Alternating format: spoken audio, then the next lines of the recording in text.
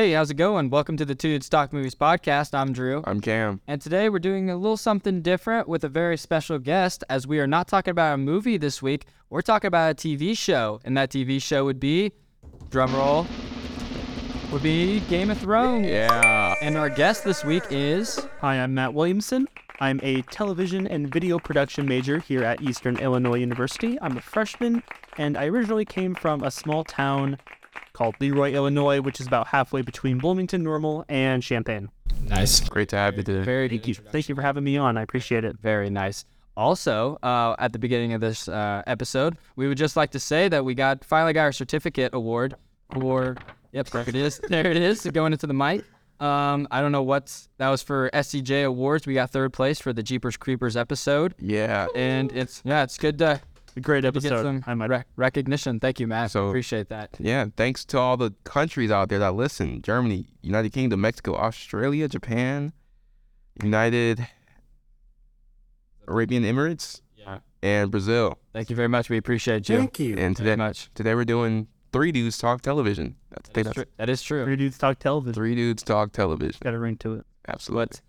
But yeah, just to start, Game of Thrones, as most of you who are listening know, was probably the most viewed and popular show of really ever, Yeah. pretty much. We can just start by going over each of us, how our relationship with the show, how we started, and what we think about it overall. Matt, do you want to go first? Sure. So I started watching the show after it had completely came out. Actually, the way that I got into the show was kind of weird. It was on Black Friday, I think it was 2020 or 2019. Might have been 2019. It was right after the show finished. Black Friday in 2019. And I spotted that Walmart had seasons 1 and 2 in one box set and seasons 3 and 4 in a box set on Blu-ray for $10 a piece. And I was like, we got to cop this. Like, there's no chance I'm not going to get that. So so the way I started watching it was actually I had all the discs. I still have them. Yeah. And then after that, I actually had a friend who got the entire series as a box set for his birthday, which was like $140, this big Blu-ray. Came with like a map of Westeros and like everything. I was like, dude, this is really nice. But he let me borrow seasons 5 through 8. And that's kind of how I got into it. But I would have to have my Blu-ray player because I didn't have a PlayStation at the time. I'd put the movie into the Blu-ray player and it would play 2 episodes a disc. So after the second episode, I would take the disc out, put the disc back in for the next 2 episodes. Gotcha. What do you think about the show overall? Show was really great overall. Of course, I know we're going to get into season 8 and kind of how that goes. But seasons 1 through 4, I think, are extremely strong. Season 3 and 4, easily my 2 favorites of the series, if not probably my 2 favorite seasons of television that I've ever seen ever. Oh. For me, season 5 is where you start to see a decline in the quality in everything from the writing to the production.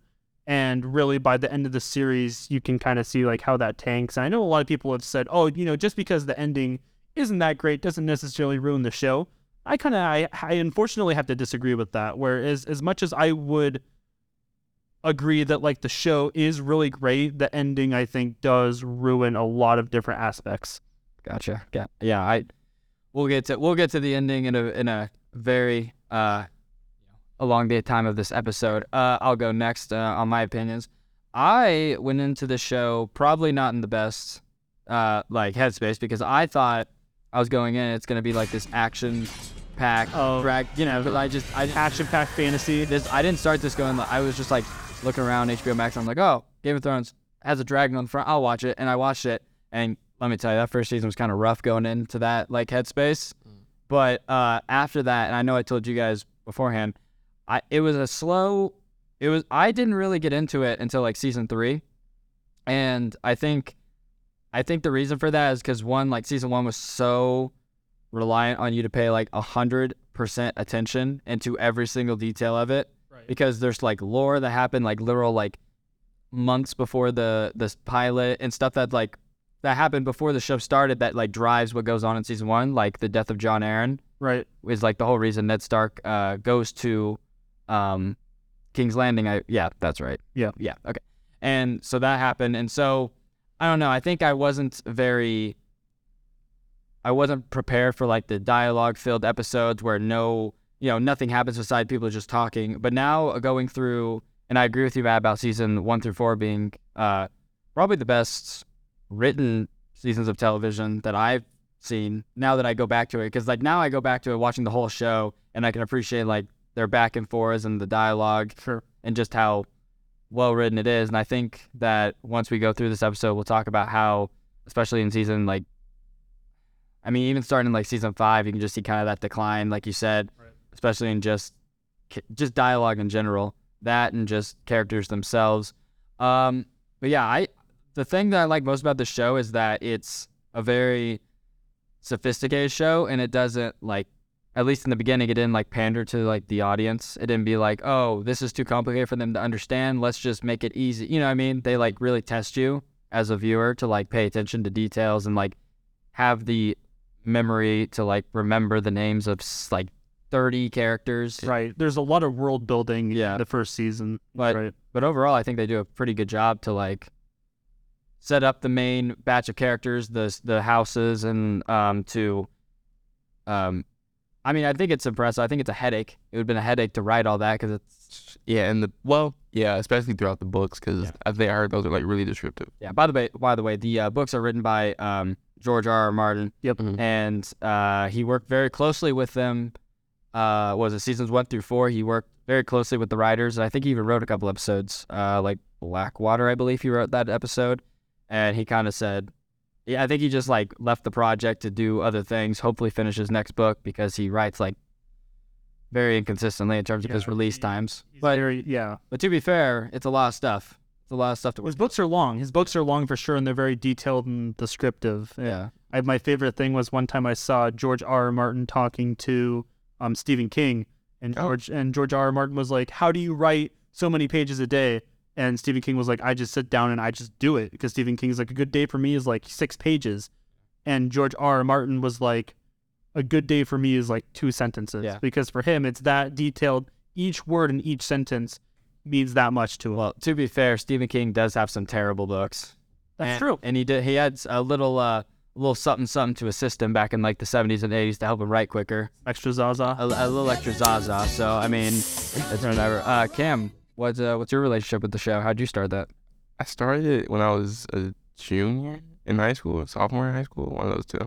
And I did it just to my dad. I saw it on the internet a lot, and then my dad was talking about it every day. And then I was like, let me try it out. And it was right before season 8.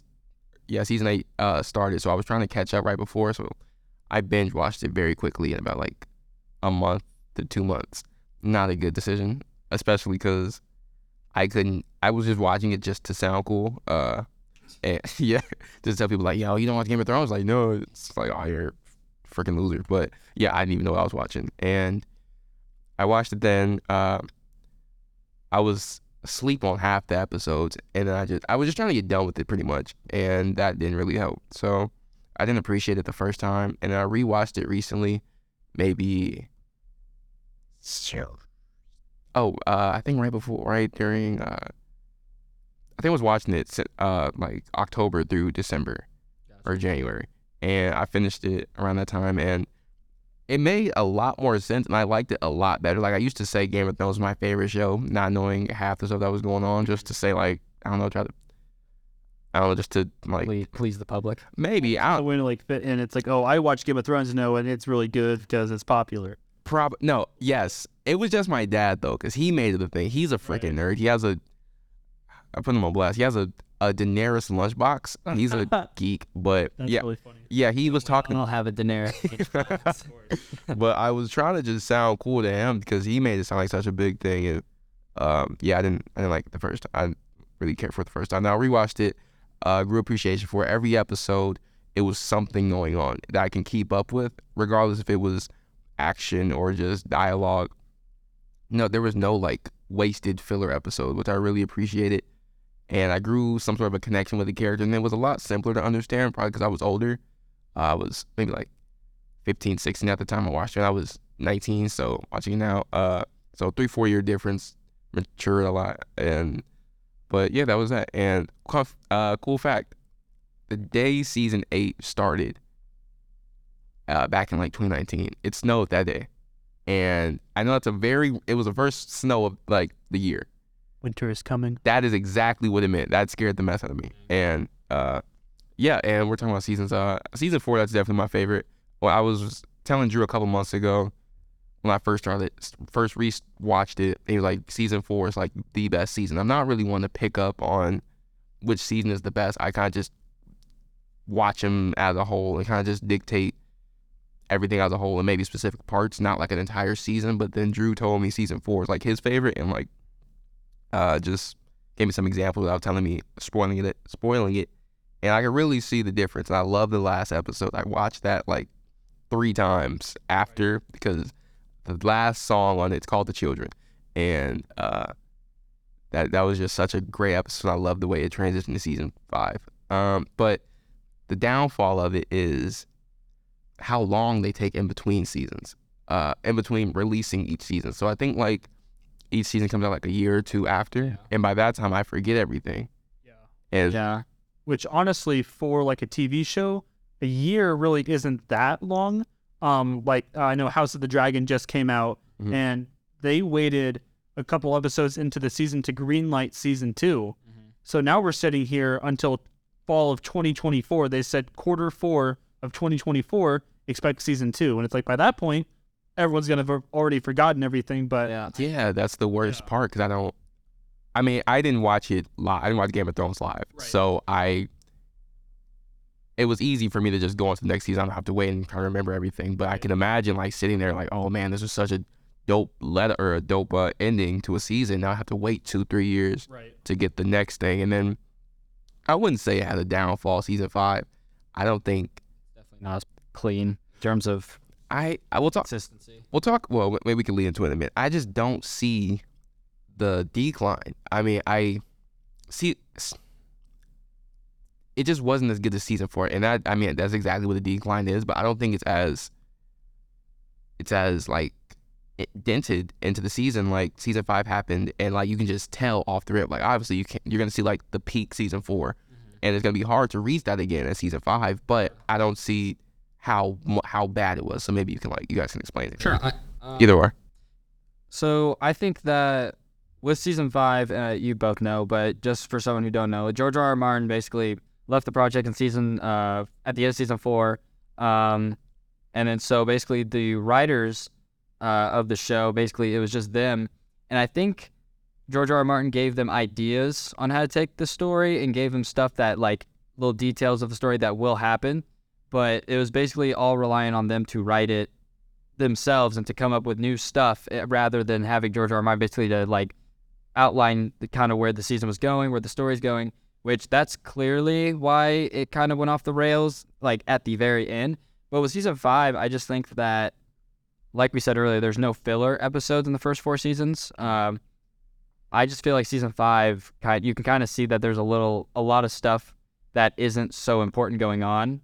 Because we talk about in the first few seasons, there's like details that we don't pick up on that are in there. But then this one, it's just like moments that don't really matter that you can skip. The stakes feel a lot lower after the events of season 4. For me, I didn't mean to cut you off, sorry, but for me, one of the biggest reasons season 5 and on just never reaches the point the original first 4 seasons of Game of Thrones hits is because Tyrion is no longer in King's Landing. And by what I mean by that is that Tyrion is a very he's a good-hearted character, but he's also a very scheming character. Throughout the entire first 4 seasons, you can see that he really is playing the Game of Thrones. He's scheming, he's trying to get back at his brother, he's trying to get back at his sister. And when you take a character like that and you move him from King's Landing and you put him with Daenerys, it changes not only the character, but it changes the show and what a lot of people like about the character. I like that because I think that's a cool concept, because obviously at the end of season 4 he like kills his dad Tywin, so he has to like leave and everything before he gets like killed. And I like that. I like the differences where it's like, oh, we see Tyrion, because I think throughout the show in terms of location we kind of are with Tyrion, at least on the Lannister side, because in the first season it's basically across all of Westeros kind of thing, because he goes to is it Lysa Arryn, and like he has to have a trial by combat there. And Oh yeah. he's constantly moving throughout the thing, and it's at the beginning of season 2 when he's finally in King's Landing. And I would argue that seasons 2, 3, and 4, the best scenes of those seasons is when it's just King's Landing, because it's like Cersei's there, Tywin's there, Varys, Littlefinger. It's like everyone's there, and it's just kind of like a Tensions always feel very hot when you're in King's Landing, especially with a bunch of characters that are and Joffrey. I think Tyrion leaving kind of leaves that thought in your mind, like, oh man, since you know how bad he gets and how skeptical or how sketchy things are when he's around, imagine how things are going to be when he's not around. Like, what's he going to plan? Like when he was with it. Yeah, and like when he met up with Daenerys, you could always think like, oh, is he going to scheme with her? Is he going to like scheme against, or is he going to team up with his family and then like plot on Daenerys? So it kind of leaves that thought in your mind, like, what's he gonna do with who? I get that. It just for me, it kind of feels like they do very little with that idea. It's a great concept, I mean, this character obviously thrives in King's Landing. Let's see what we can do when he's not in King's Landing. Yeah, and it's really interesting for the first, couple of episodes. Maybe, what's he gonna do? What's he gonna plan? They never really do anything with that up until season 7. I think for me, sorry, I didn't mean to. No, I was just clear. Sorry, that's when Jon Snow meet with Tyrion and Daenerys. That's around like It's like season 7. That's season 7. Okay. Yeah, All that's when stuff gets picking up. I don't remember where it's that like rock. Dragonstone. Dragonstone. Oh yeah, when he was looking for the army.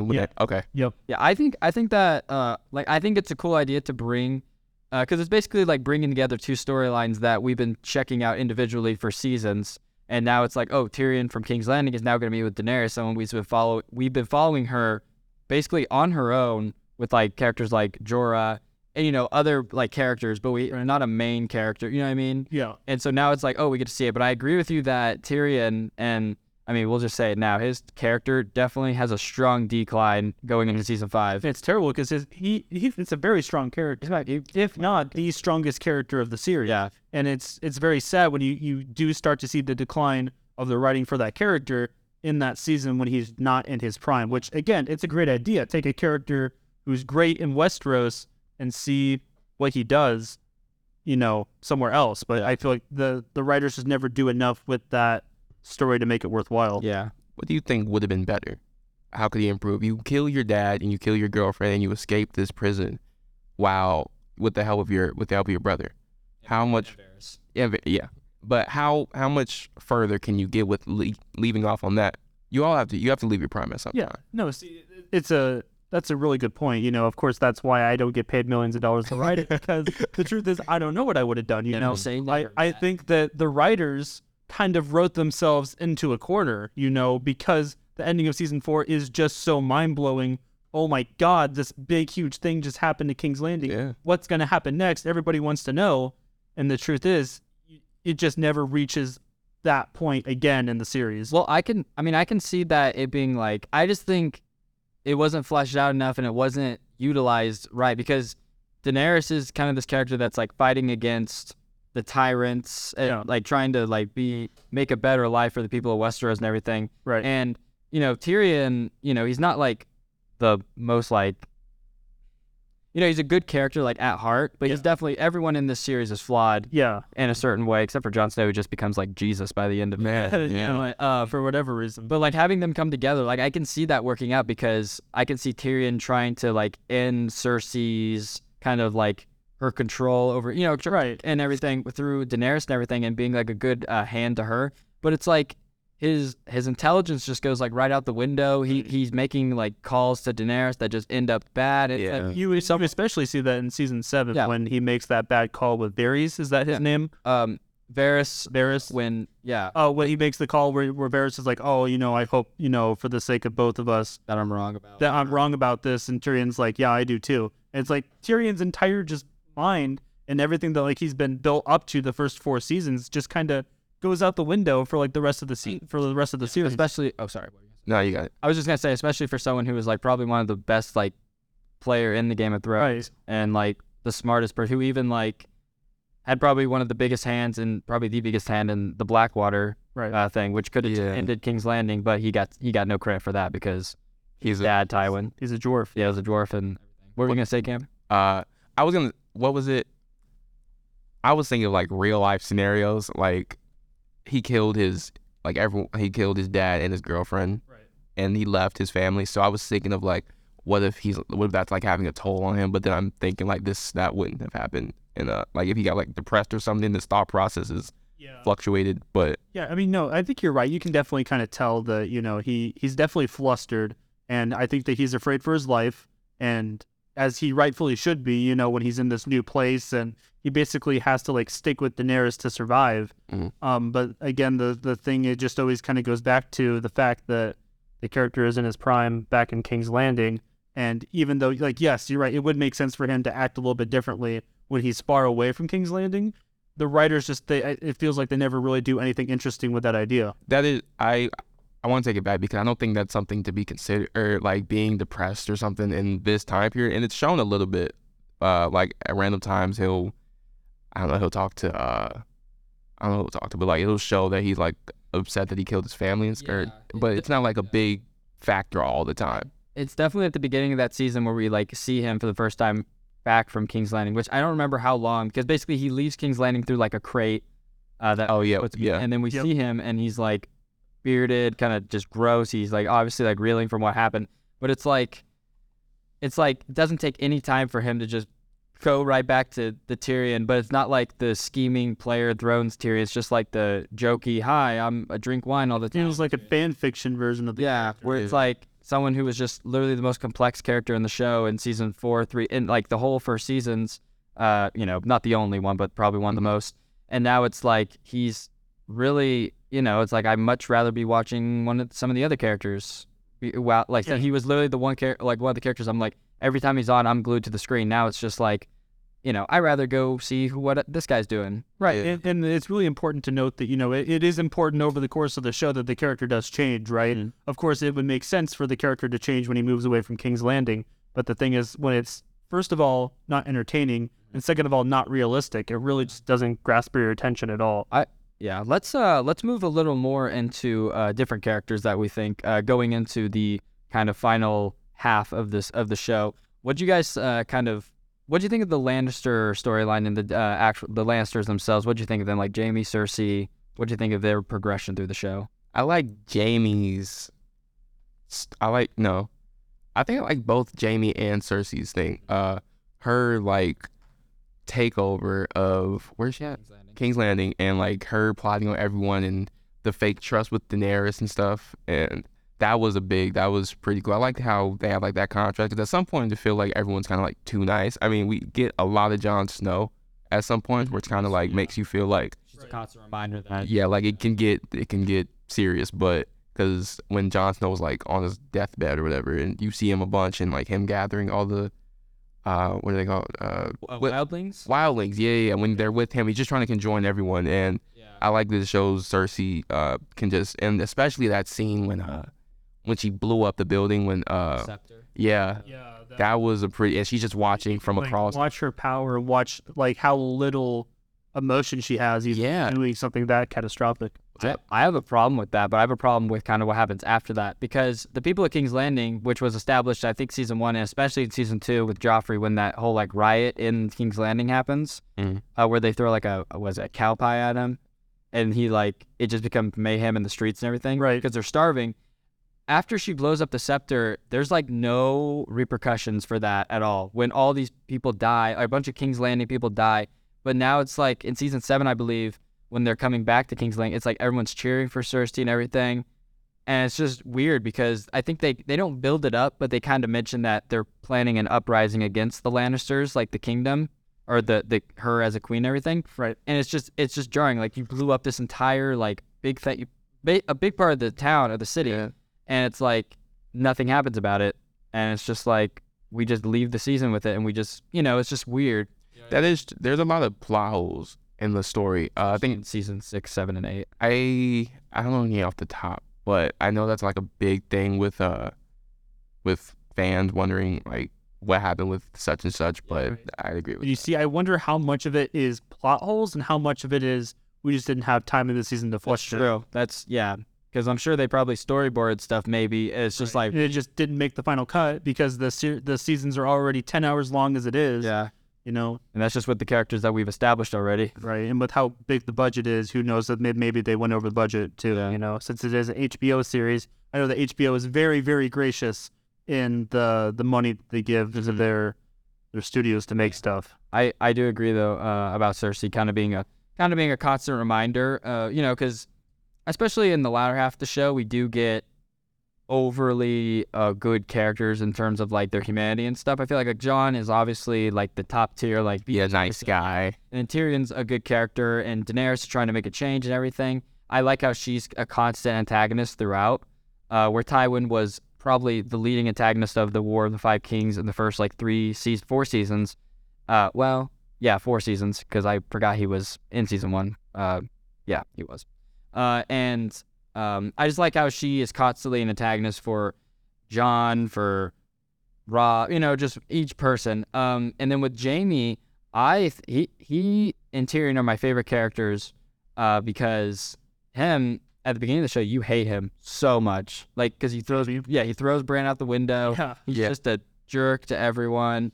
I think that Jaime's one of those characters that you can tell over the entire series. He has one of the most dramatic changes to his character. Yeah. Again, of course, up until the very end of his arc, but he is a character that goes through a lot of changes. You really love to see that for a character that is a terrible person kind of go through those changes. And it's on that rewatch that you kind of see sprinkles of that, because at the beginning you're like, he's just a flat out antagonist. Like but then like when you watch the whole show and you kind of understand like how he killed the Mad King, and then when you watch season 1 and you see him like talking about it, you can see that there is like some humanity there, because he basically saved the people of King's Landing by killing the Mad King, but not everyone knows that because they just list him as a king slave, you know. Right. And so I like how there's just so many things that make him naturally change, like being taken prisoner by the Starks and then getting his hand cut off, which was was he the best fighter in Westeros at the time? He was like the best swordsman in Westeros, and he loses his dominant hand. Yeah, and so he's basically resorted to nothing besides his name. Yeah. And he has to like work to not be so much of a fighter, but more of kind of like a voice of reason and kind of like, you know, just like a diplomat, if that makes sense. Yeah, so learn to fight, but not with your sword. Yeah. And kind of, I think after that, the relationship between him and Brienne kind of makes him see a different, he has a lot more humanity once he meets Brienne, because he gains her confidence. He saves her from being eaten by a bear in that one scene. And I think season 4 is my favorite kind of era with him, because we see him in King's Landing with Cersei, Tyrion, his dad. Like, all the Lannisters are finally together after 3 seasons of like them being kind of separated. Yeah. And I think that we get to see kind of his true character development once he's returned to Cersei after having 3 seasons of character development. I think I really did like his relationship with Brienne, especially when she's just taken prison, or when she's just walking around there encountering different enemies and stuff, and they're going on different slangs and stuff. That was something I really liked, but something it just wasn't my favorite. It was a small section. I forgot which season, but it's when they find out that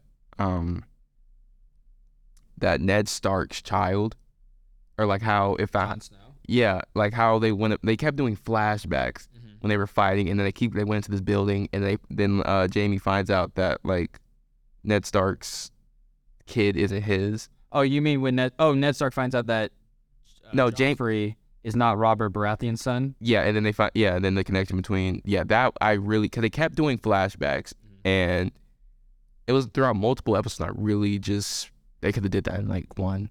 Right. What'd you guys think of Joffrey? He's dope. He is amazing. Great actor. Pretty like decent character, like writing wise, but man, does that the actor and the writing put together, it really makes for a despicable character. Mm-hmm. Yeah, really good. Him also is a character that, like, once you put him in a batch of all the other characters in King's Landing, it's just so fun to watch, especially Tyrion.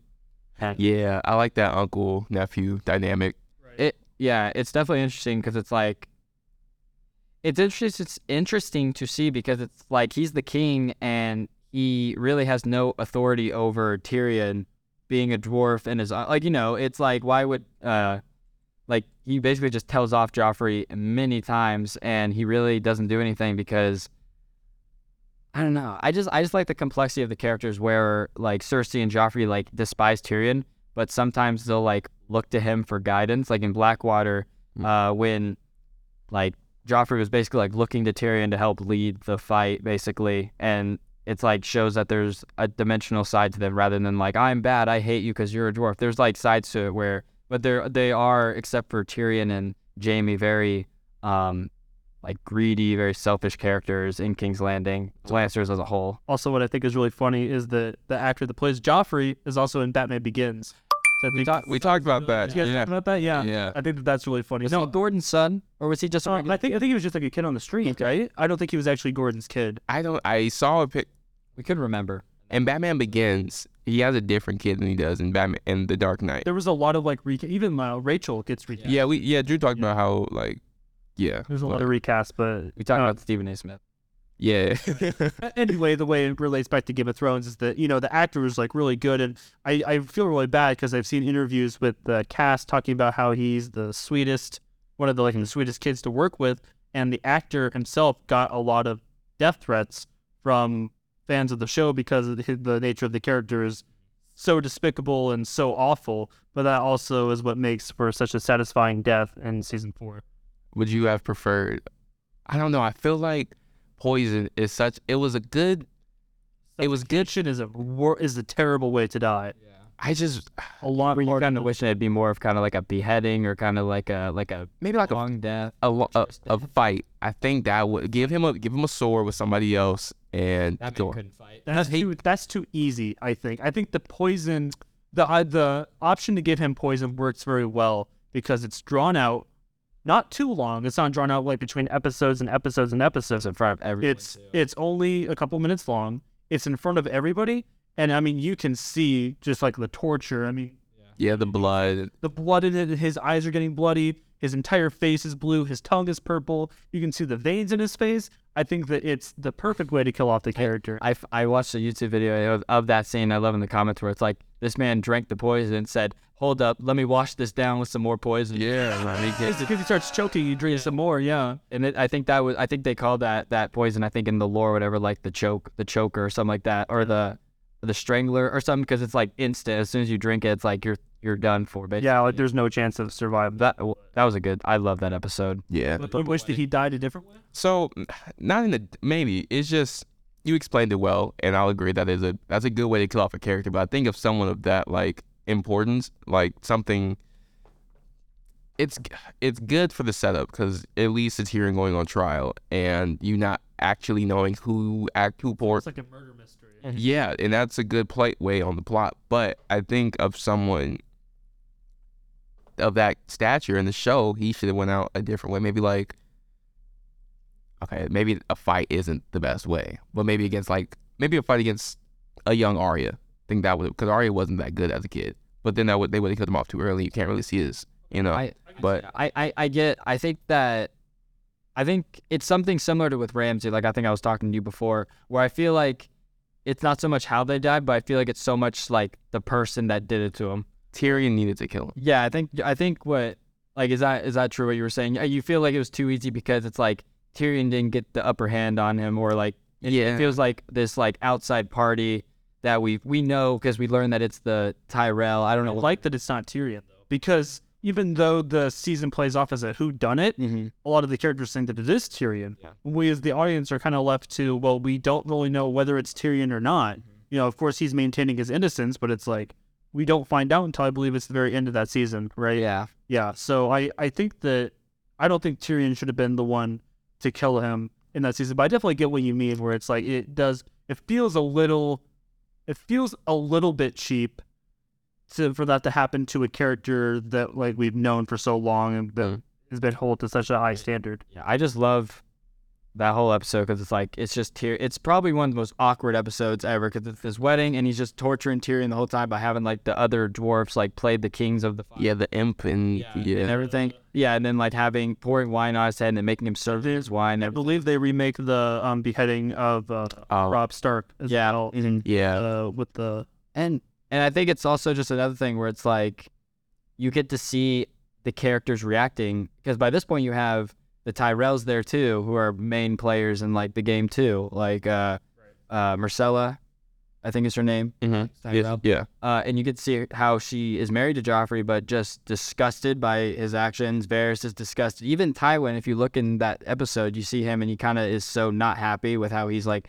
acting like a king. Right. Because I've done some, the lore, and I don't, do you know most of the lore? But Tywin's kind of a very, he's probably one of the best actors and casted person in the show. I agree.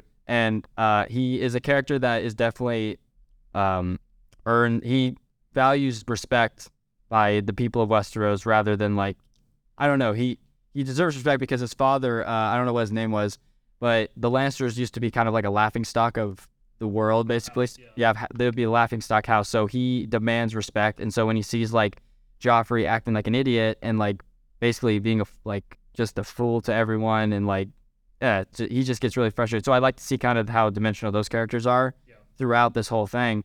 And even Tyrion, he watches the dwarfs like play that part, and he's even saying like to Pod, he's like give them gold by the end of this or something like that. You know what I mean? Yeah, I remember that. Yeah, it's just, I don't know. It's just that whole thing really puts on display all the characters, their reactions to this basically not Mad King, but this king that shouldn't be on the throne at all.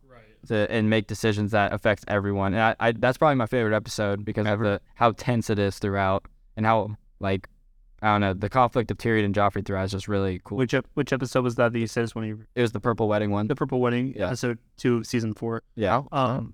What's that? You just remembered it. Oh, I know. Yeah. He knows. He. Well, I was doing some IMDb research just because we were talking before the podcast where we were like, Game of Thrones is a little bit special in a way where it's like, there is a lot of very, very tiny details over the span of 80 hours, 90 hours, however long the show is. Whereas when you sit down and watch a 2.5 hour movie, you can retain, smaller details here and there.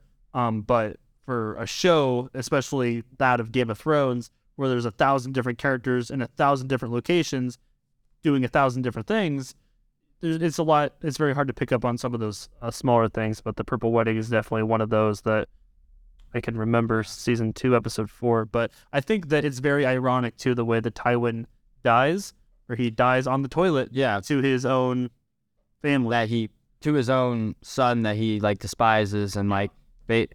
And I know I talked about like the subtle things, but I think like Tywin, he hates Tyrion mostly because his wife died giving birth to him. But there are some scenes where it's like almost as if he doesn't completely hate him. Like he respects some of the decisions he makes. Like he respects. It's almost like he's embarrassed of him. He is. He's embarrassed of him. But there are some scenes where it's almost like he is embarrassed of him, but he still knows that he is his son. He's a Lannister. Yeah, he's still a Lannister, but at the same time, he's embarrassed that he is like holding on to that Lannister name because, of course, like you said, he thinks that the Lannister name should be held to such a high standard in the same way that he sees Joffrey acting a fool. I mean, just Tyrion's just existence in general, he thinks brings shape onto the Lannister name. I love how Tywin, how he is just a constant like strong presence throughout, especially when he comes to King's Landing by the end of season 2 and he's there for seasons 3 and 4. You kind of, every time he walks into a room, it's like everyone has no power except for him. Even though Joffrey's the king, Tywin has way more like of a say in what actually goes on in in decisions being made. So I just like, I don't know who the actor is, I'm blanking on his name, but I love Tywin. But he is like probably the most, I don't know, he's probably the best cast out of all of them just because, I don't know, his presence. Charles Dance, and I don't know what he's been in, but he is just such a great actor in that role. I wish they did a spin-off of him. Is that what House of Dragons is? No, that's Targaryens. House of the Dragons is a prequel to the Targaryens. I think at the very beginning they say 156 years before the events of Game of Thrones. Really? Or at least 156 years before Daenerys. Yeah, so it's a long time. But also, in just season 1, they've jumped 30, 40 years already. Not to get, I'm sure that you guys will want to save House of the Dragons for another podcast, but yeah. I think that one of the interesting differences is that Game of Thrones really takes its time, even from a character to get to point A to point B, whereas in House of the Dragon, you have 10-year time jumps in one episode. Yeah. And it's slow. Decades go by. Or it's like really slow. And so That's the interesting thing is that the points that the directors choose to show you or that the writers choose to show you, it's kind of weird. It is kind of a slower show, but when you look at it, season 1 of Game of Thrones is a lot of world building, like we discussed earlier in the podcast. Do you consider that slow, or do you consider it world building, or do you consider it both? I think that it's a little bit of both for both House of the Dragons and Game of Thrones. Yeah, I think we can, because we just kind of went off on a bunch of random things. Yeah. We can kind of get more into the ending. Yeah, the last season of Game of Thrones, season 8, where notoriously, and we can just talk about really quick, like the impact of the ending, because this was like this was the biggest show on TV. Many like commercials, it was just huge in culture and everything. And I feel almost as if that this ending, how much it kind of concludes in such a bad way, kind of makes it kind of spoils some of the like existence of the show. It kind of made it kind of go out of the public eye in terms of, because now it's not so much, oh, this great show. Now it's like the worst ending of all time, Game of Thrones. You know what I mean? I had a teacher in high school who was a Game of Thrones fanatic. And his reasoning was always, you can't let the ending of the show ruin the entirety. You have to remember that at one point, the show was the best show on television. And I have to disagree, because I think that I know. I have to disagree with that, though, because although, we talked season 4, some of the best writing in television history, you have to remember that it is trying to move towards the conclusion of the show. So when that conclusion of the show is just poor production, poor writing, poor directing, just across the board, it gets very frustrating to know that you have one of the best TV shows of all time, and there's a lack of effort and a lack of care put into it. Yeah. I wouldn't say that season 8 is bad. And I know I'm amongst, like, I know you two are disagreeing with it. So you can't see our faces right now. But they just made, like, the most shocking faces, but I don't think it's bad. So for someone when this started, 2011, for someone to start this in 2011 and for it to end the way it did in 2019, I can understand frustration, but because you're sitting through 8 years of greatness and then it gets crashed in, like, what was it, 7, 8 episodes of last season? 6. 6? Okay, yeah. So I can understand that, but I wouldn't say it's bad. It's just rushed. It wasn't, I mean, you get the fight and then you get the relationship between people, and then Daenerys' whole story is kind of, what's up?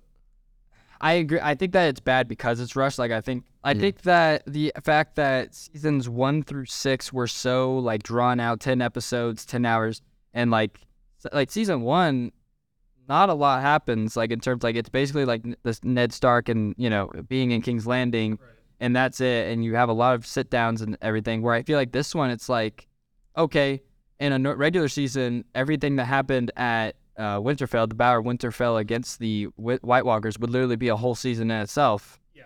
But now it's like resorted to 1 hour episode where you can't really make out what's going on because the lighting is so kind of bad. Yeah. The effects are okay, but you can't see very much.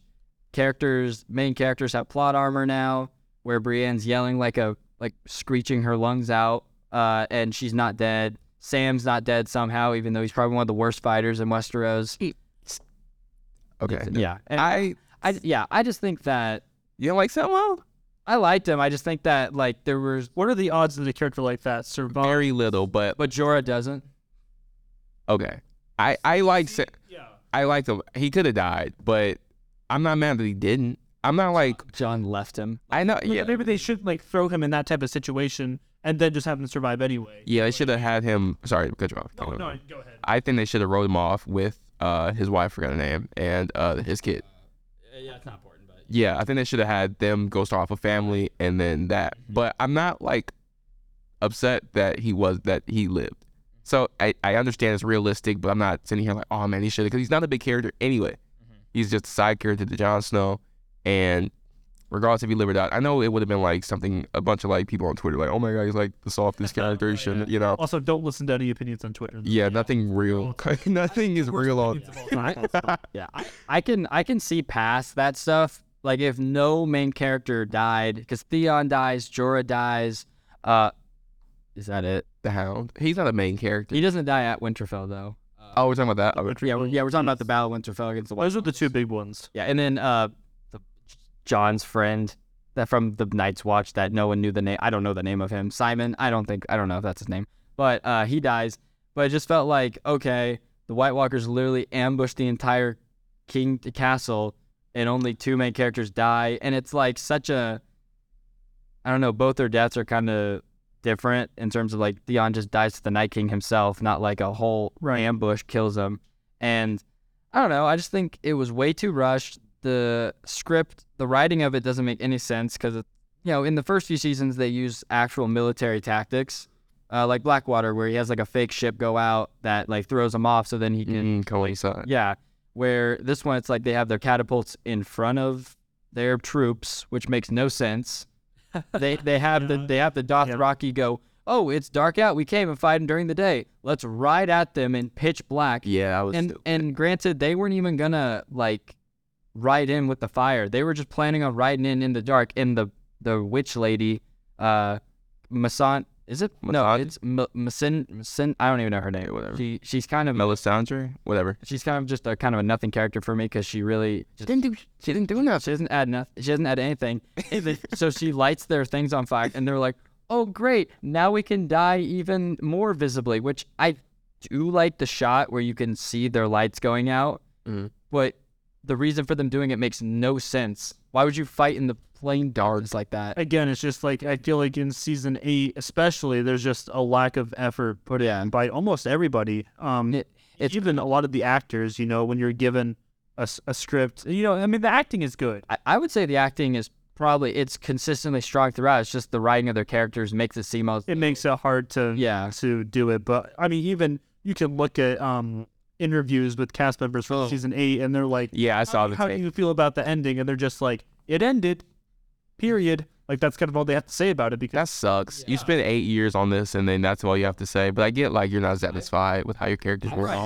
I've seen when they were doing the reading the script, the table read. Yeah, the actor for Varys, he reads like how his character dies, and he literally throws the script like out on the table because he's so upset about how they did it. Right, and it's like terrible. And they continue. It's like you see that it's literally video of him doing that, and they don't think, let's change this since he, why wouldn't you change it when you see that it's such a bad way to end it for his character? And I just think that, and also the fact that they hide all the women and children in the crypt. Yeah. Why would you do that when you have Jon Snow who knows that they can come back to life from the dead? Yeah. And even Peter Dinklage says in an interview, literally on set, he's like, yeah, I don't know why they chose to put them in the crypt with all the dead people. And it's just, it's just like when your actors are so not supportive of your writing, there's definitely a problem. It's hard. Yeah, especially after, I have to assume that there were conversations had between the writers and the actors when you watch, of course, the videos of actors looking at each other, throwing their scripts across the room. I have to imagine that there was some sort of had to have been conversation had. But I wonder what was said because it must not have been strong enough. Especially for the biggest show on TV. Right. Yeah, you have a standard to uphold, and And I don't know if you guys know. I don't know if you know the reason why they like kind of rushed this last like 2 seasons basically is because I don't know what the names are, but the writers, D.B. Weiss and David Benioff. Yeah, them. You're gonna have to remind me on that a couple times. Wait, let's just call them D&D because that's what they're referred to in the fandom. D&D, sure. Yeah, Dumb and Dumber. But that's kind of what they're referred to as. Hopefully, they're not listening to this podcast. I don't think. But the thing about it is that you don't see their names anywhere now. They're not in it. I don't know what they have going on. But the reason they rushed the season is one, fatigue. You write all those shows, you produce all those shows. That's exhausting. But they were getting deals from Netflix, I believe, like a lot of deals coming from Netflix. I think they were even contacted to do like a Star Wars movie, I believe. I think that's reportedly. Are you talking recently or in the past? In the past. I think that at one point they were on board to do Solo. Okay. I might be wrong about that. And it might have been, actually, now that I say that out loud, I don't think that was right. Well, I think they were given a lot of deals from other like places. So they were like, okay, let's end this so we can go do that because we're kind of tired of this. Where it's like, why don't you just maybe, I don't know, hand it off to someone who actually cares about it? it's like, why would you not give the effort in when you have all these people who love the show and like hold it to this high standard? And it's like, this show could have gone like 10 seasons, I think. Dude, yeah. I do want to make a correction real quick. I was talking about Phil Lord and Chris Miller. Actually, they were scheduled to do Solo, and they were fired. It was not D.B. Weiss and Benioff. Okay. No, you're fine. I just think that the show, it's so jarring because it's so like spaced out, and then all of a sudden these last 2 seasons, it's like we're in we're in King's Landing, now we're in Dragonstone, now we're over the wall, now we're back. It's very fast. Yeah. It's weird because it's like you finally get your head around the fact that this takes time. Yeah. Everything is a realistic amount of time to get to the place, and now it's like teleport. And it almost makes me wonder if had they made the same decisions with the story, but over the course of 2 more seasons and go to season 10 instead of season 8, would it be better? I think there's a great possibility that it could be better, but in the same breath, when we say that it does feel rushed, that's why it does feel like sloppy writing. It feels like bad writing because it is so rushed. Just to ask, since we are kind of on the Battle of Winterfell against the White Walkers, what do you guys think about the death of the Night King? First time I watched it, I was in love. I was man. Oh no, yeah. Yes. Wow. I don't know. Yes, because I like told so many people that didn't watch Game of Thrones how it happened. I'm still telling people about it. She like jumped, she grabbed his hand, snatched it down, put it in his, But why Arya? Why do you think that was a good decision? Arya's And like an assassin? Yeah, and it was, even though her attack, it was a sneaky attack, but he already knew. Don't know how, I guess like his sixth sense, but that was, I don't know, it's because she's smaller, I think Jon Snow might have been a better person, but I personally like Arya the most. So I think her having like the big moment was a fulfilling moment. You like her character the most out of all of them, or just filler moment you liked her like to do that? I was thinking about it when we started it, who's my favorite character, but I think Arya is my favorite. We can talk about it later, but I think Arya, I think I could say that. It's not confident, but for now, She's your favorite character of the show? Yes. Okay. No, that's not a hot take at all. Yeah, Okay. that's a good take. For me personally, I think that the Night King dying in that way was the way he dies is because I love the part where he's walking up to Bran, because by this point in the show, the Bran and the Night King are like linked in some way, because he's the Third Eye Raven, and we see that he has visions of the Night King, and the Night King is really the only person who can act. What were you gonna say, Matt? I was just gonna say we are 52 minutes into this recording and we haven't even discussed Bran at all. He sucks. That's what. Yeah, okay. He serves. We can all agree on this. Yeah, he is probably, because at the beginning of the show, he is like one of the biggest. He kickstarts kind of conflict already because he's thrown out the window. He is paralyzed. We did talk about that, I guess, but outside of that, we didn't talk about Bran. He's not even in season 5. Yeah. He's not, and that's bro. But guys, I have an idea. What's up, Let's make him king at the very end of the series. dude? Like, And make him God, basically. Yeah, make him God. And then he doesn't even want It's it. funny because he won't take the throne at Winterfell because he's like, oh, I'm above this. You should have someone with unintelligible knowledge. Yeah. But now he's like, Okay. wait, king of all the kingdoms. He's like, why do you think I came all this way? And I'm like, Yeah. that doesn't make sense. The worst writing ever. Yeah, and back to just the Night King. I think I've talked to you, Matt, about this before. I think I talked to you as well about it. I think that Arya being the one to kill him seems so just not fulfilling, because throughout the whole series, Arya is kind of on her own independent like story. Mhm. She does the face thing where it sucks. I'd agree. Stupid, leads to nothing. She doesn't even use that in the end. Doesn't even use that to outsmart Cersei or the Night King. Oh, and she showed it. Sorry, you keep going. Fine. And then her like jumping behind him. How'd she get through the guards of other Night King guys? Like, how'd they allow her to sneak up on him? She finds her way out anywhere. Yeah. Though. And Bran just sits there and doesn't do anything for anyone. He's just bait, and it's like he's literal god. It's extremely unsatisfying. Yeah, and it's like, why? And it's like, Bran, everything that's happened, everything that's going to happen. Why don't you open your mouth and help them? Like, why don't you do something instead of just staring at people and like shaming Jaime or shaming like people for like doing that. It's like, Yeah, I hated that. I forgot her name. The girl that helped him get across. oh my god. And he was such a douche to her, you know? Thanks for that. Yeah, Is that all you have to say? I literally carried your you know? all the way through the wall, Right. and it's like All he is a thanks. And it's so bad, and it's like you definitely can see that they did not know what to do with him because they ran out of the books. Because his like what he becomes is still not like released yet in George R. R. Martin's books. So they basically just had to be like, oh, let's do this. Let's make him this god. Let's make the mountain a zombie. That's why I feel like the writers are almost they're better at adapting and Actually coming up with ideas. and actually coming up with original ideas. Yeah, and sorry, I don't mean to like talk too much, keep going. but I think that I talked to you, I believe, Matt, that the three people that I think would have been better candidates to beat the Night 4, basically, would have been Bran, like through his like mind, that connection with them. Yeah, Like just like boom makes his head explode with his mind. hopefully. John himself, but I feel like that one is a little too easy, too predictable, because they're basically like arch nemesis throughout like first like seasons, basically. yeah. I think that the other two would have been either Theon, maybe to finally redeem himself in that way to save Bran, someone he got betrayed in season 2, and Winterfell itself, you know. And then my main one, I think I talked to you about this, would have been Jaime, because a problem I had with season 7 was the stupid plan to go across the wall to get a White Walker to show to Cersei, and to persuade her to help them fight the dead, which turns out to do nothing. But the only thing, which that was a stupid idea anyways. That was a stupid plan because one, Tyrion should have known that Cersei's not going to help you when she can sit pretty in King's Landing while you guys die.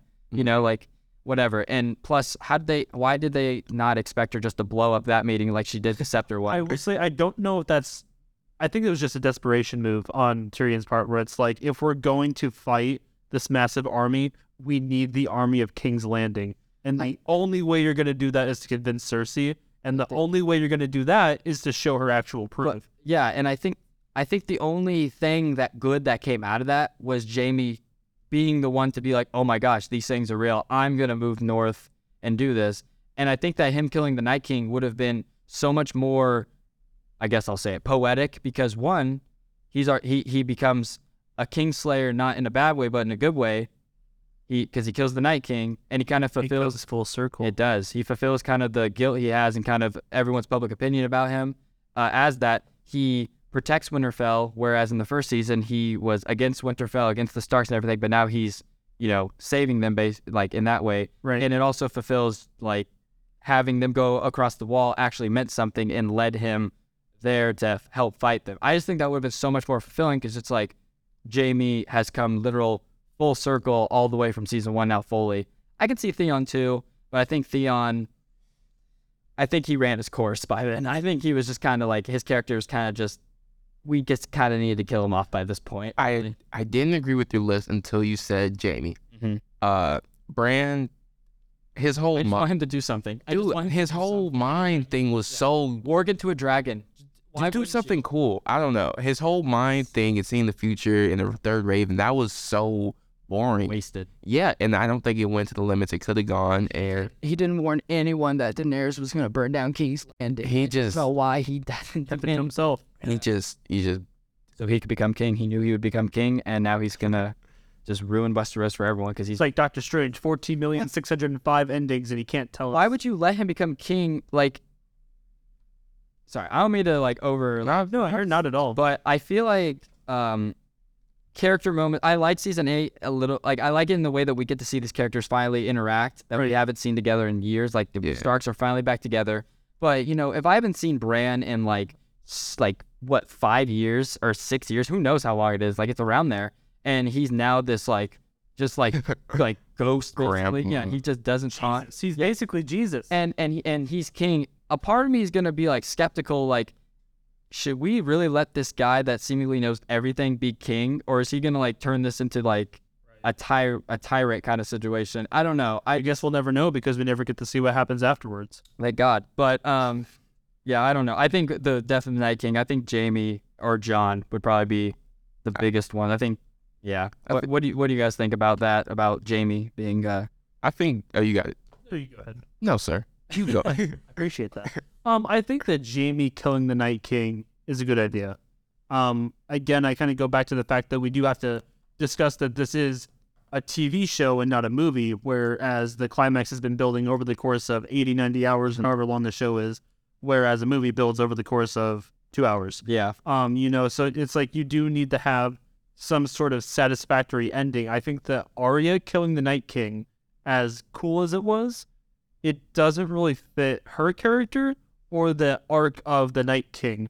I think that I didn't agree when you first told me Jaime until you told me your reasoning. And it makes a lot of sense, I think, and especially how he starts the series out with being the Kingslayer, and he comes towards the end of his story by being the Kingslayer, but instead of it sending the kingdoms into chaos, it saves everybody. I think that'd be really interesting. Jon Snow, of course, would have been a great pick.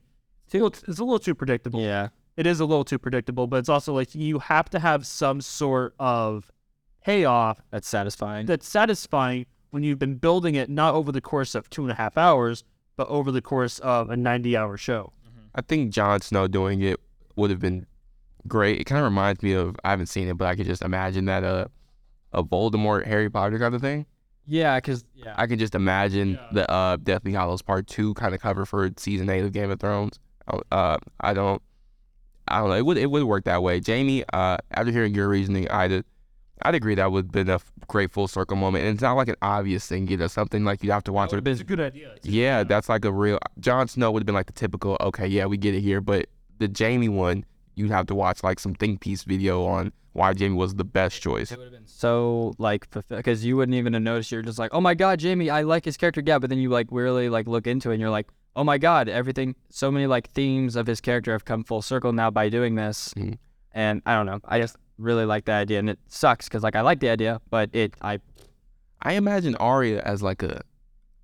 I know you guys don't agree that Arya is like the best choice, and I think for this show the typical choice shouldn't be the choice because I think Game of Thrones is better than that. Yeah. So you need like a unexpected type of character. I wonder how many changes to the story they made because they were trying to be so. Oh, here's what the audience was anticipating. Here's what we're going to do.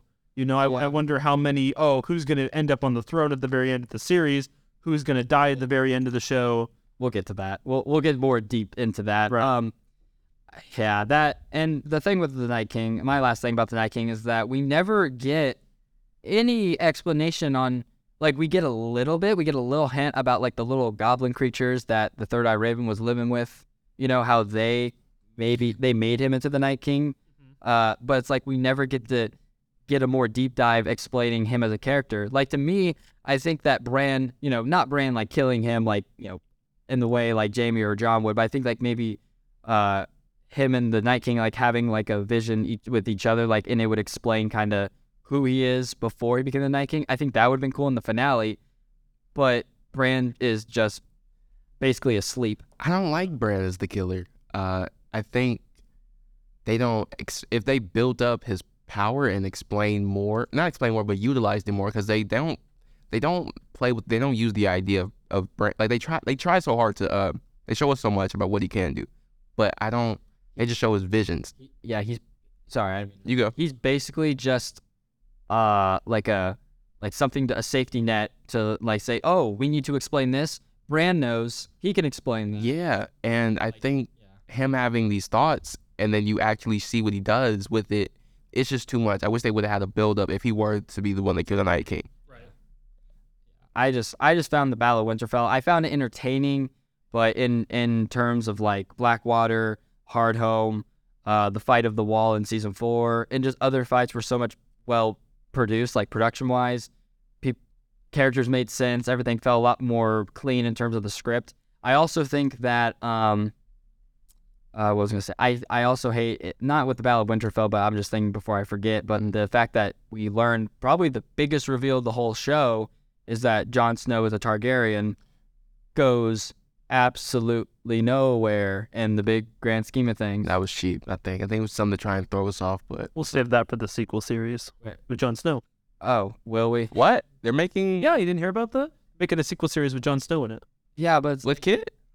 With Kit Harington, yeah. well, it's like, but like in terms of like Daenerys, it doesn't do anything besides make her and him kind of not a thing anymore, you know, because they're That was so like it was the so romance sucks. yeah. It's terrible. The only this is gonna sound so weird. The only good romance story is Cersei and Jamie. Yeah, I know that's like a weird one, but that's I would argue that I'm trying to think. Jon Snow and Ygritte, the wildling. they die so quickly though. True. So And they're married in real life, by the way. that's pretty cool. Right. And another like relationship thing, like Arya gets it in with the Gendry. yeah. That was thrown in. that was That was weird. That was And, weird to watch because yeah. You see her grow up, and then how old is she? Like you're like thinking, like how old is she? you just remember like, oh man, she was just a kid with a wooden sword or a little with needle, Now she's at Winterfell. you know. And I get it because it was like oh, I'm sorry, I'll keep talking. What's up? No, I didn't have anything to say. Oh yeah, and like I get it because it was that last night before the Battle of Winterfell, I think. So everyone's just trying to get their last hurrahs off, trying to get their last hurrahs off and stuff. But yeah, I didn't like that. I will add that George R.R. Martin did confirm back in February that there is going to be a Jon Snow sequel. The current working title for it is Snow, Nice. That's all. and Kit Harington is set to return.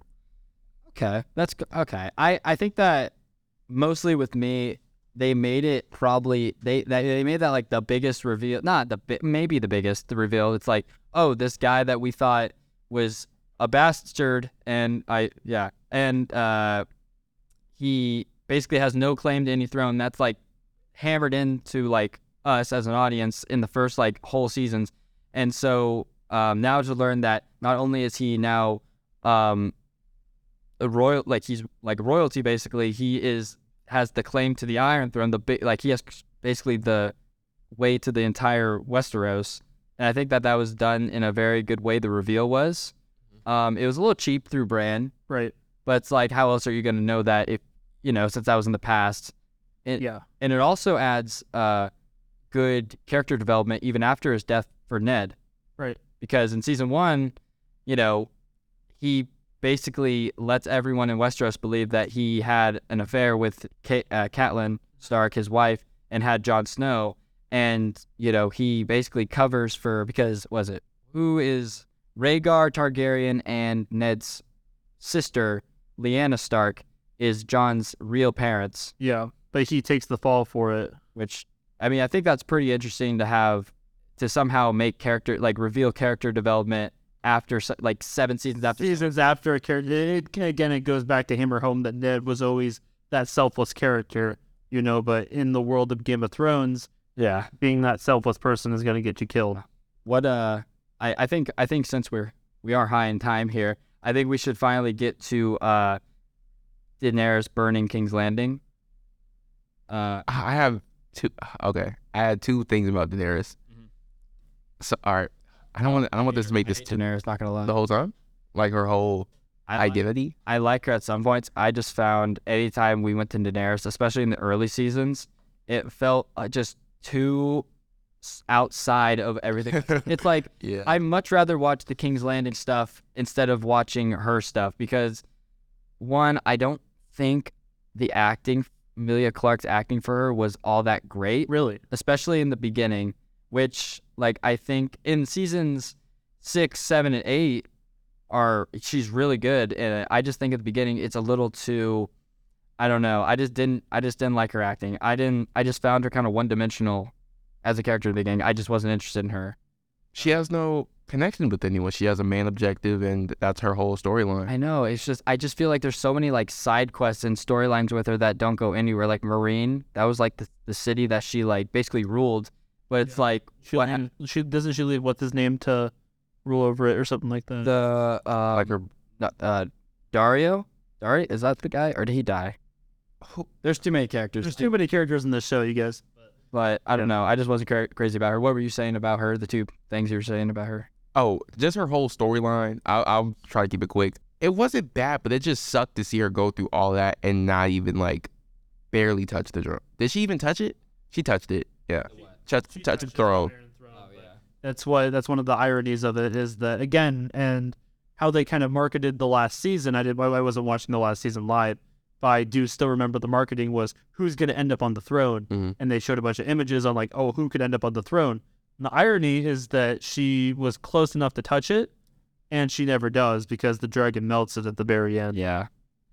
I just found I get her character, and I can understand the decision to burn down King's Landing and basically kill the entire like city at that time. But then I get where they were going with it, and I understand the decision to do it because by this point, she has so much hatred for the Lannisters because of what they did to her family. Right. But I just feel like having her be this like symbol of hope and reiterating many, many times that she's not a tyrant. She wants to free the people and liberate them. And, what's the thing? Break the wheel, I think is what she says. Yeah, that's what she says a lot. But now it's like, I take one look at the Red Keep. I get upset. Let's kill everyone in King's Land, And again, it's like you do need that character development over this. It's too rushed. Yeah, She starts as this character who is, let's break the cycle, let's be the good queen of the kingdoms and everything. And it's that drive for power is what ultimately ruins her and ruins her entire character. But again, you can't rush something like that for that character, especially when it's one of your main characters of the series. Again, it makes me wonder how much better the series would be if they took the exact same steps, but they kind of hit the brake pedal a little bit. Yeah. Drew it out over 2 seasons and added some stuff in there to keep it fresh. Yeah. And I mean, I think it's a good idea to have Daenerys, burn King's Landing and everything. But the problem is that it's flip of a dime. Yeah. And I just don't. Her and Jon Snow, we mentioned earlier, their romance is poor, and Jon Snow's character really in the last 2 seasons is poor. He has like 4 lines of dialogue that he just recycles. Over, it's like, oh, she's my queen. Oh, I don't want it. You're my queen. She's my queen. Yeah, and it's just like someone who was probably not the most complex character, but he was definitely the one that a lot was going on 100% of the time for him. He was the big fan favorite. Yeah. Jon Snow was. And now it's like, and even though now he should be the most important character now because it's revealed he is the most important person in Westeros, and it's like he's now a backseat compared to like Daenerys, and I don't know, it just didn't feel right to reveal us that and really do nothing fulfilling with it. Yeah, and then she confessed it, or they confessed it underground when they were with each other. That was kind of weak. But quick question: is the show a prequel or like an after the Jon Snow show? The way that the article wrote it looks like it's set to be a spinoff that takes place afterwards. Okay. It's kind of sad. It's kind of sad that they have to do that to redeem. Dude, they should have gave us shows like right after. Give it to me a year after. A big problem with Jon Snow's character is that at the very end of the series, he ends up where he is at the very beginning of the series, which is back at the Wall. I think for a lot of people, it's frustrating to watch that character go through all those changes. He has the claim to the Iron Throne. And at the very end, he just gets punt kicked across the room back all the way to the Wall. And it's like, it feels like there was very little development for that character. Mm-hmm. It's like, sayonara, see ya, back where you were. Yeah. And really frustrating. Yeah. And the way the Starks kind of end up in that finale, in the way that Bran becomes king, which is so stupid because Tyrion, he basically turns on Daenerys after he kills basically everyone in his city, and his Jaime and Cersei die, which that was stupid. Them dying with the rock. Yeah, we haven't even talked about that. There's so much.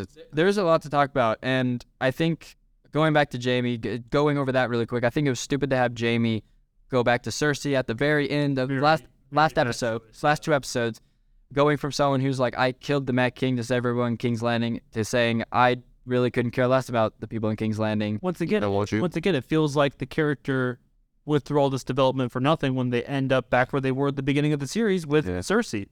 Now, if he was faking to Tyrion that, and he went to Cersei, and we're led to believe like, oh my God, no way he's going to do it, and he kills her, that would have been big. Yeah, because that's what I thought he was going to do. That's a huge. That would be like as fulfilling as you can, full circle by this point. Like maybe he doesn't kill the Night King, but he kills Cersei. And you can still have him die in the process because the entire like castle itself is like collapsing. Yeah. So and you You could have him die killing her. And it would have fit, and I know this is a little thing, but it would have fit like kind of like this prophecy that Cersei would have been killed by her brother or something like that. I think that was a prophecy in the show or something. I think it was at the beginning of season 5. I don't remember that actually. It was like a prophecy, and that's a minor thing, but I think like narratively that would have just been so much better than him going, I love you, Cersei. I've always loved you. Let's hug while this rock lands on us, but not a couple feet that way, so Tyrion can walk in. But for the people of Westeros to listen to Tyrion after he's been imprisoned for so long, it's like, why would you listen to what this guy has to say about who needs to be king when you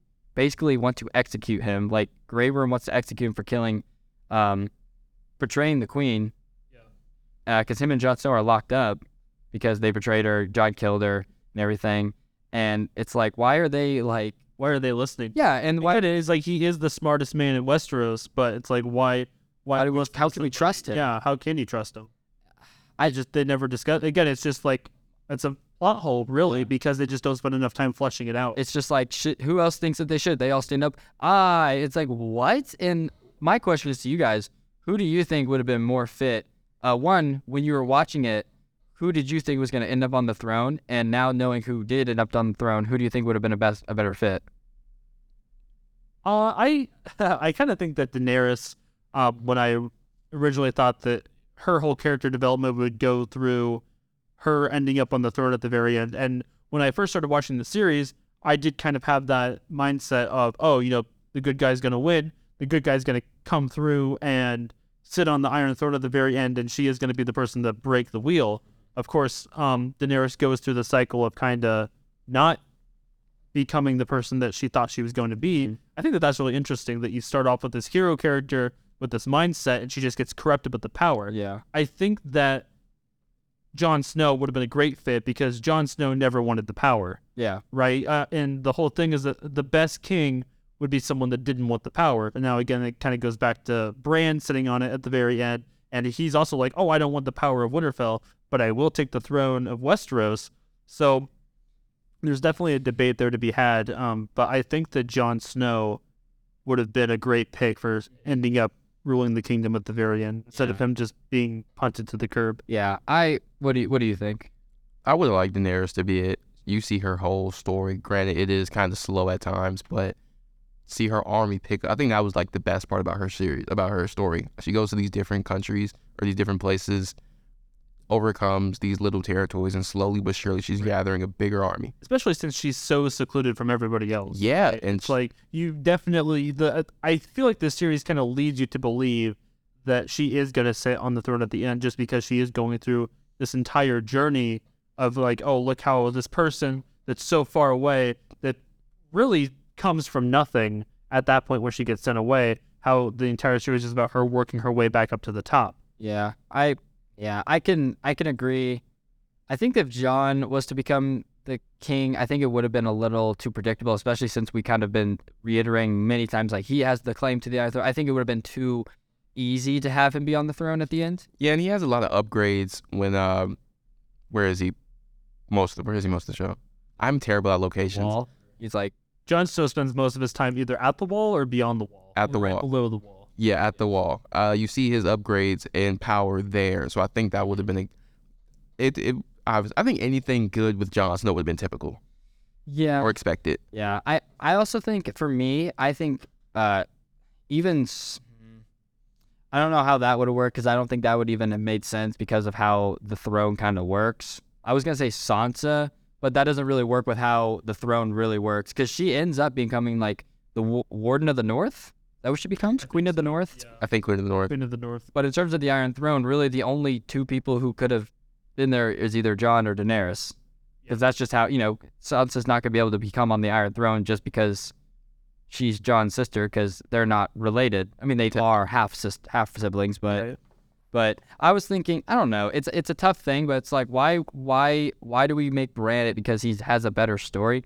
Who has a better story? Bran, who sat in a cave for an entire season without being seen, or Jon Snow, who's literally been like fighting White Walkers, like uniting the Wildlings, fighting in battle after battle, traveling literally all across Westeros, and Bran just like, he was like past the wall, and everything. He was beyond the wall and everything, but it's like he was getting basically carted the entire way, And he missed the season. and he's not like I don't know. It's just such a lame. It's like It's the irony, man, of Peter Dinklage literally saying, "Who has a better story than Bran the Broken?" yeah, And we as the audience are there screaming at the TV, You do. being like, "Literally anybody, literally anybody else has a better story than Bran the Broken." it's like Joffrey has a better story than Yeah, would like to see Joffrey get resurrected. It's crazy. Crypt. Sorry. No, you're fine. Did you guys like how see you said I agree with your opinion on Jon Snow, how he ends the show. Right. What do you think of how like other characters in the show, like Arya, how Sansa, how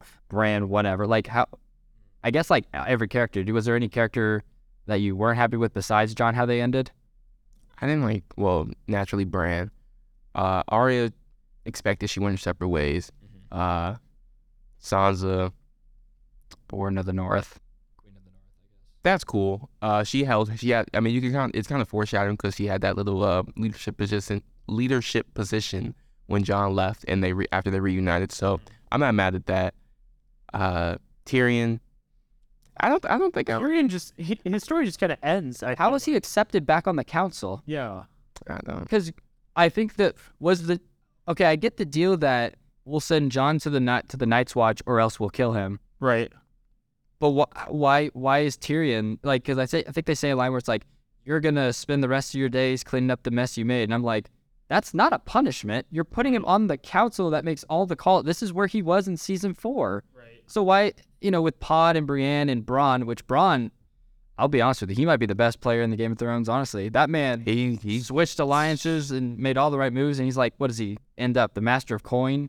Yeah, that's right. As like a castle. Yeah. Oh, yeah. He had to marry. What didn't he have to marry? Like, or get with one of? I'm sure he didn't care. Yeah. But it's like I don't get Tyrion. Like by that point in the show, when you're watching, you're just kind of like, this show's kind of. Clearly they don't care. So it's like, why should I care at this point? It's very sad to watch the creators of the show just very slowly not care anymore. And it's like, I really wish that they would bring in some people that would really care about hammering home the show. But I'm sure that HBO had their contracts with people and they wanted to stay and finish. And again, that's one of those bad things about a studio that almost gives too much freedom, right? Like I'm all for studios being like, here's a bunch of money, go do whatever. And HBO does that a lot with The Last of Us show, even with Matt Reeves' the new Batman movie. It's just, here's a boatload of money, go make something. Hey, James Gunn, here's a bunch of money, just go make something. Yeah. And they do that, but this Game of Thrones is a prime example of when you give that money to people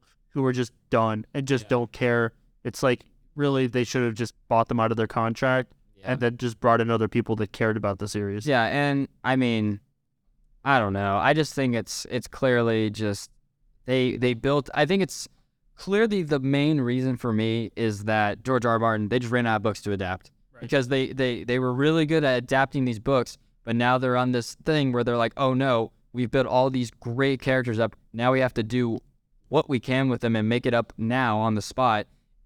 I think that's like where you see that disconnect where it's like, I know Tyrion's a not good Tyrion because he has a beard now. Like I can make that distinction now where it's, I don't know. It's like I mentioned earlier, slightly like the Mountain, even in the books now, because he hasn't came out with it. We don't know what happens to the Mountain yet. We don't know what happens to Bran, but like the Mountain's now just like this mindless zombie. It makes the show feel so much more pandering in Hollywood, if that makes sense. Where goofy. It makes it feel almost like more goofy. It's like, oh no, he's a zombie. It just becomes a dumb action show rather this than person's back from the dead. Rather than like a political drama like it was in the first. I would say even the first like 5 seasons. I would say it's like mainly a political drama with action sprinkled in. Whereas the last like 3 seasons is like action. Here you go. Jon Snow's in the Battle of the Bastards. Let's get hit by one arrow. Sure. Whatever. Rickon, we haven't even mentioned him, and that's all we'll mention of him. Right. He's not important at all. It's just, now that I'm thinking about it, I like season 6, but now I'm just thinking about like those latter half seasons, like more things just come up, and it's just disheartening. I don't know if you guys feel the same about the last like 4 seasons as a whole. Yeah. But just the differences in quality is just very, very, very apparent. That's without even talking about the water bottle situation in the last season. The Starbucks thing. The Starbucks. And there's a water bottle too, I think, somewhere in there as well. Oh yeah, when Bran becomes king. in like the very end, like it's just like a water bottle. It's like you can just tell that like the production quality, like they just don't care. It's very sad. Yeah, I don't. It's not fair to the actors who spent so long developing their characters. It's not fair to the studio. It's not fair to George R. R. Martin. George R. R. Martin, who this is his life. Granted, I mean, my God, the man has got to get a book out. What was the last book that he came out with? Like 15? A while ago. It's like he is notoriously, I get it's a lot, but at the same time, this is your job, and I understand. And maybe he didn't want to write a book until the show was over, because that's kind of weird. Like I'm watching the show where they're doing this thing, but now I'm reading this book that George R. R. Martin did where he's going in a way different direction. I feel like he might have been obligated contractually to wait, because that's jarring. Like, how would you feel if you read a thing where Bran's not a wizard man, and he's like doing something else, and the mountain's like still human, but in the show he's a zombie? That'd be really weird to like have these two conflicting stories going on simultaneously. I don't know. It's just strange. They were kind of doomed for failure with the amount of books they were adapting. Right. And it's like, again, it makes me almost wonder if George R. R. Martin himself thinks that maybe he wrote himself into a corner. He probably did. Yeah. I don't know. It's possible. Yeah, I just think they were just doomed for failure, especially with this thing that is going to go on for 10 seasons. Yeah. And I think that the pace that they went at in the first 4 seasons was really the only pace to make it entertaining, because they cut a lot of stuff out, but they leave in the big moments. And if they would have like stretched it out even further to stretch out those first like 4 books, it just would have been boring. It just would have been way too boring. Like, Ned wouldn't have died until like the 3rd season if they stretched it out that far. But yeah, do you guys have anything more to say about the finale that you want to get off your chest? Because I feel like I've been talking my head off. I'm gonna sound stupid. Well, first one, since The Last of Us came out, they put Pedro Pascal and Bella Ramsey as second and third on here. Popular. Not very deserving. No, not really. Oberyn was a great character. He's just not in it enough to warrant in front of everyone else. Oh, I just saw that. But closing thoughts, it didn't upset me while I was watching the last couple of seasons. I really enjoyed the final battle, seeing Daenerys burn the city, seeing the Mountain and the Hound go at it. That was a great fight. Cersei and Jaime, maybe not the best. Storylines were ended very quickly and abrupt, but I don't think I could be as upset as someone who's been following this for 8 years, since 2011. So, it didn't end up bad for me. Maybe in a couple of years I'll mature more and see it. But yeah, what would you give it out of 5 stars? How do you rate something like this? I don't know. I'll do my best to do it. I'll say Used to movies. 8 seasons. All right, out of 5, I think I'll give it a 4. I'll give it a 4. 4 out of 5. This is 4 out of 5. Okay. You?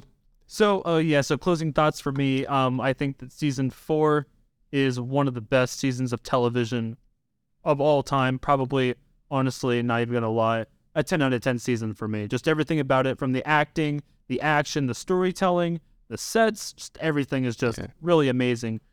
With that being said, I do still feel that you do start to see a decline in overall quality of the show after season 4, and I think that just continues to plague season 7 and especially season 8. One thing we didn't really get to a whole lot, we talked about it a little bit, but I just want to kind of discuss it a little bit more with the whole Jaime Lannister situation at the very end of season 8. Again, Jaime Lannister is definitely one of my favorite characters, and I think that he goes through a lot of character development, and it feels like the way that his story was written, a lot of that just gets thrown out the window at the very end. And it's really frustrating, especially to people who really care about the character and really want to see something happen with that. And it feels like the writers just kind of toss that character off to the side. It's really frustrating. And, he could have gone back and killed Cersei. And I watched an interview with the creators on why they made the choice for him to go back. And they really didn't give like a solid explanation. Like they were kind of just like digging themselves into a hole of like, oh, well, like this is how we started the series, so this is like where we wanted him to end up. And it's like, there's no character progression at that point. The frustrating thing is that the character does go through a lot of character changes. So much so that he is a lot of other people's favorite character. Mhm. You take this very despicable character from season 1 and turn him into a fan favorite by the last season, and then you just turn all that off in the matter of one episode. Yeah. There is something wrong with your writing. Yeah, it's frustrating, especially just because ultimately, I don't know. It's such waste because he is a favorite character, and then he just dies in a way that just is so disrespectful. Because by that point, like Cersei, she's a good character, but by that point, she was kind of dragging her legs. I just didn't really care that much, and I kind of just want her to die. But it's like the way that they go about it, and the way that Jaime just detracts so far from, like, Right. what, 6 seasons of character development, like of being that new person, Right. now back to, oh, I would kill everyone for Cersei, and it's like him and Brienne have so much more of a, because they, before the Battle of Winterfell, among everyone else, it seems like, but it's like, and then he leaves her, and it's just like, why? It's so stupid. It's wasted. It's wasted. But we did kind of gloss over that, but that's just because there's so much going on. I'm thinking about 1,000,001 things. The last, I don't think I said it. The last battle for episode 5 and 6 of season 8 are beautiful. I know we talked about it. You say you didn't like it that much. Winterfell one? Battle of the Bastards, season 6. Season 8, last episodes. Was it the King's Landing one? The King's Landing fight. Battle of the Bastards happened in season 6. No, when The White Walkers? Describe. no, wait. What am I thinking of? When Jon Snow, it's been a long week. What's her name? When Daenerys is flying around King's Landing and destroying the whole. Yeah, that was. King's Landing battle. Yeah, sorry. It's, man. I get it. Especially that was and a half into the podcast. That was a very beautiful, well shot. It was dragged on for 2 episodes, but that was a very beautiful fight. Yeah, battle. I thought it was cool. I found it a little strange that Arya, she survived literally the catastrophic destruction of an entire city. Of course, she survives, and then Plot armor. yeah, the Hound walks her all the way up to Cersei, knowing that he's gonna kill Cersei, and at the last minute goes, "Yeah, get out of here." Whose phone is ringing? Cam. I'm just kidding. All right. No, you're fine. But I don't know. It's just so stupid to like. It's just little things where it's just like the show was so smart and now it's just so dumb, and it's just when I like at a point where I was like, man, this show is so smart. It makes me look like a fool. Now it's like I'm smarter than the writers at this point, and that's just so sad. And I would rate the show probably a 4 as well, because like I don't discount the last 7 seasons after or that came before it, because those were. Historic. Yeah, good television and everything. So I'm not going to discredit just on a bad ending, but at the same time, it does leave a bad taste in your mouth, and it makes you, I rewatched the show, but I'm not watching season 8 again, and it just kind of makes you a lot less willing to involve yourself with watching it again. Or I mean, we're talking about it, but that's only because the ending's so bad. Right. Like in a parallel universe, we'd be talking about how the ending of the show was perfect and how they ended it perfect, but unfortunately, we're here. And A lot of people have been wanting them to remake the last 2 seasons. I don't think they will. I don't think they should, but it's a lot. be interesting. Yeah, it's a lot of money. Yeah, just leave it alone with the last 2. We'll just stick with it. You didn't rate it. We'll get snow. I didn't rate it. No, 5 out of 5. I would give season 4 a 10 out of 10. No, the whole show. I would give the entire show. We'll give it a 4.5. 4.5. 5. Okay. Yeah. Okay. That's fair. It's great. It's one of the best shows on TV. Yeah. Or ever was on TV. Mhm. And so it's got to be higher than a 4 for me. Yeah. But again, I do think that the ending, I think it does discredit the entire series.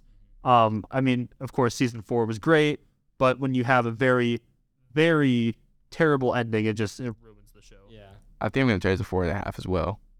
I don't think I've said much of anything bad about it, Right. but I think I'll go 4.5. I think I'd say 4.5. Okay. I think I'll stick to a 4. Okay. I'm glad. I was nervous. We're close. We're close on numbers. Yeah. I was nervous that because we talked beforehand and you guys were like, the ending sucks. I thought you guys could give it like poor The ratings. important thing to remember about Game of Thrones is that as maybe as disappointing of an ending that it was, is that it also catapulted a bunch of actors' careers, as well as it's, of course, one of the greatest shows on television of all time. You know, even everything from the production value of the first 4 seasons to the cinematography all the way through. It is a really amazing show. It's definitely once in a generation. I definitely would give it a watch. I would recommend it. I highly recommend. I recommend it. I just, you got to be weary about the ending, or else you're just gonna be kind of disappointed. You're gonna be crushed if you didn't know that about the ending. Right. You're like really into it, and then all of a sudden you're just like, especially that last season, like you can kind of see a gradual decline, like we've talked about many times. But it's just like that last season kind of hits you hard if you're a big fan. Right. But yeah, I could talk about it for another 45 minutes, but for the sake of time and It is 10 my o'clock. sanity, I think that is going to end the episode. If you guys don't have anything else to say, Matt, we appreciate you coming. Thank you for coming. Of course, thank you for having me on. I appreciate it. Oh, no problem. We might ask you to come back in the future, which will probably be next semester. I would love that. Yeah. Oh man, that sucks. This is like the second to last episode. Towards the end, because next week is the final finals week. And it's been, I'll give sorrows and goodbyes later. Yeah. We're gonna keep this going next semester. It's been a ride, Yeah. but Yeah. Rest assured, we will be back. So I'll be back. Yeah, Matt will be back here. But yeah, we appreciate you being on here. We hope you guys enjoyed this different episode. Maybe we'll talk about more TV shows in the future. Who But knows? we will see you next week to talk about our last movie of the year. We hope to see you then, and have a good day. All right, peace.